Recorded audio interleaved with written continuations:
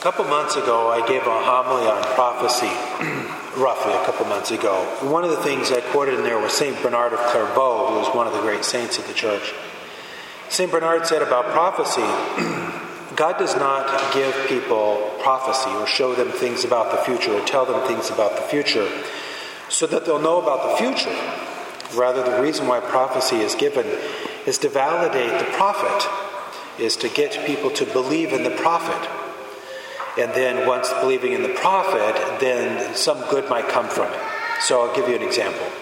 If I was to say that America and China will get into a war over Taiwan in 2025, let's say, so I'll be more specific. Let's say September 2025 we'll get in a war with China over Taiwan. Be a big war, there'll even be some nuclear weapons used. It'd scare everybody. Some people would be mad at me for even saying it, that kind of thing. But then we'd kind of wait for September 2025. What wouldn't happen is that none of us would change any of our behavior. That's just, it doesn't happen. When we hear about future events, people just don't change their behavior. Then we wait till September 25. When September 2025 comes and there is a war and it is just as I said, then everyone goes, wow, that Father Nathan was right. And since he was right about that, maybe he's right about a lot of other things that he says, etc. And maybe I should really pay attention to him. And maybe there's a lot of validity with the way he lives his life. I mean, after all, he got this China war thing right. That's the point of prophecy. Prophecy validates the one who had made the prophecy and then makes us look at the one and what they were saying about other things. And then we begin to change accordingly. But the change doesn't happen before the scheduled event. So, in our gospel today, Jesus is showing up in front of the 12 apostles, and he's saying to them, guys, remember what I told you? He says, these are my words that I spoke to you while I was still with you, that everything written about me in the law of Moses and in the prophets and Psalms must be fulfilled. Take the Old Testament, 1/3 of it is prophecy, and a lot of that's about me, the Messiah. I am everything I said I was. See, look, it said that I'd have to suffer, I'd die, I'd rise from the dead, I was born of a virgin, da-da-da. It's all me. See, it all happened. You can believe in me. And they do. They do.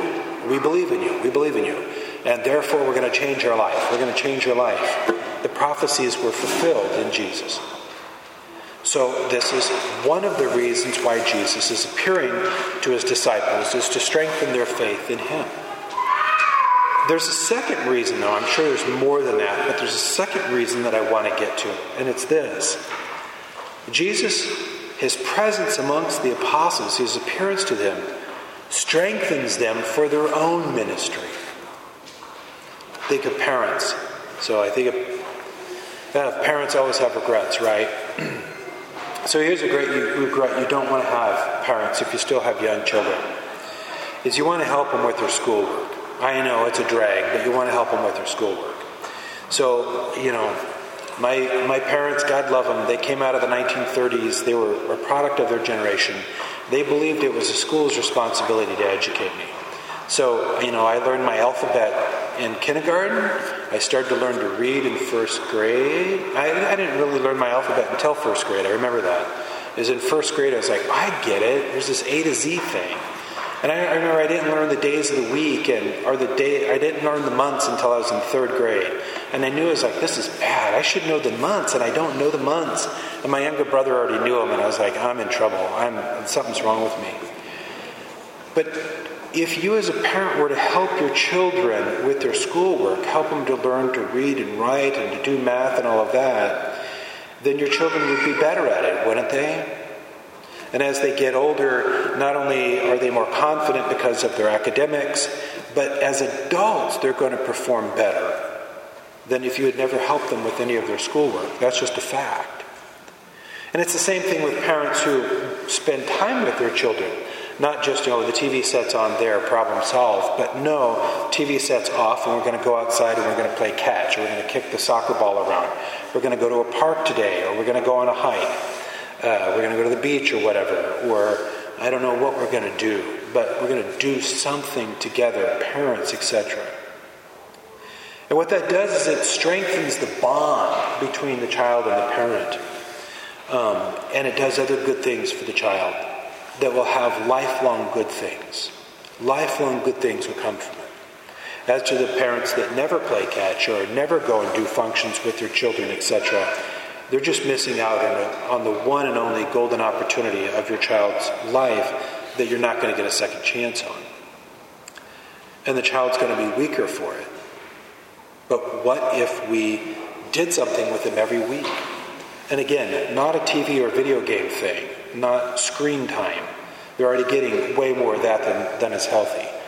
Something, board game, table game that's raining outside. Great day to play a table game, kind of thing. That strengthens the child. And Jesus is doing the same thing with his apostles. He's showing up amongst them and he's saying, listen guys, I know that you guys abandoned me in the Garden of Gethsemane. They came to arrest me. You all abandoned me. Peter, you said you didn't even know me, etc. You guys are scared right now. You're afraid I'm going to punish you for what you've done. I'm not. The first words out of his mouth are, peace be with you. All right, guys, I'm not going to punish you for your failures. I'm here to help you. I'm here to strengthen you. Jesus does this also too at the Transfiguration, when he takes Peter, James, and John, takes them up the mountain, and then he transfigures himself with Moses and Elijah, and they see him and they're like, they're bowed to the ground and like face down looking up. Oh, this is scary. He does that 2 weeks before he's crucified. He wants to strengthen them for what's coming. Later on, just a few weeks after this gospel passage, Jesus is going to be with Peter out on the Sea of Galilee and some of the other apostles. And he's going to say to Peter, Peter, do you love me? Peter say yes. He's going to ask him 3 times. And each time he's going to say, then feed my lambs. Strengthen your brothers. Be for them what I've been for you. So this gets to this next part. What does Jesus' resurrection from the dead mean for us?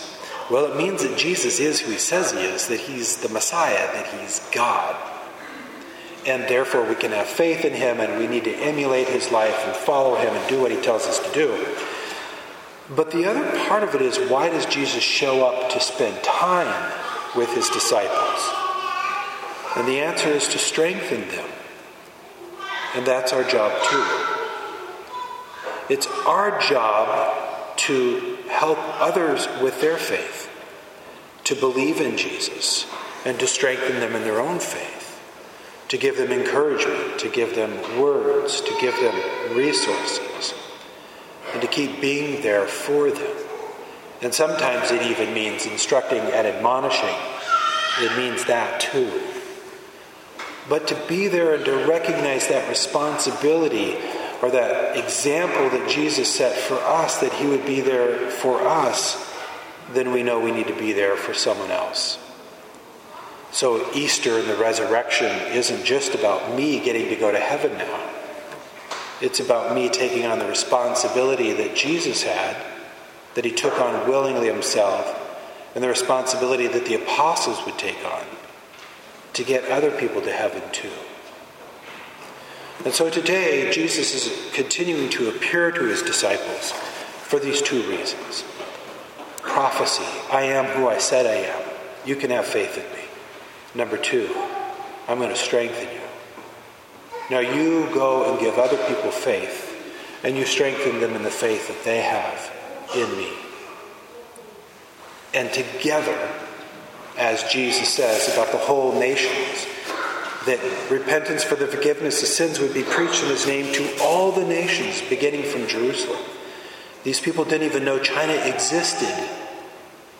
There are things way beyond our life that we can either choose to participate in now or lose our one chance ever of doing so. If we should get to heaven, if that's the choice we're going to make through the way we live our life now, then we'll be happy forever. But we'll never get to sacrifice again, because that involves suffering, and there's no suffering in heaven. We can make some sacrifices now while we still have a chance, just like parents with small kids. Make sacrifices now to strengthen the faith of other people, because once we die, we can't make any more sacrifices. So make those sacrifices for yourself to strengthen your own faith and to strengthen the faith of other people, your spouse, your children, your grandchildren, your siblings, co-workers, people in the church, etc.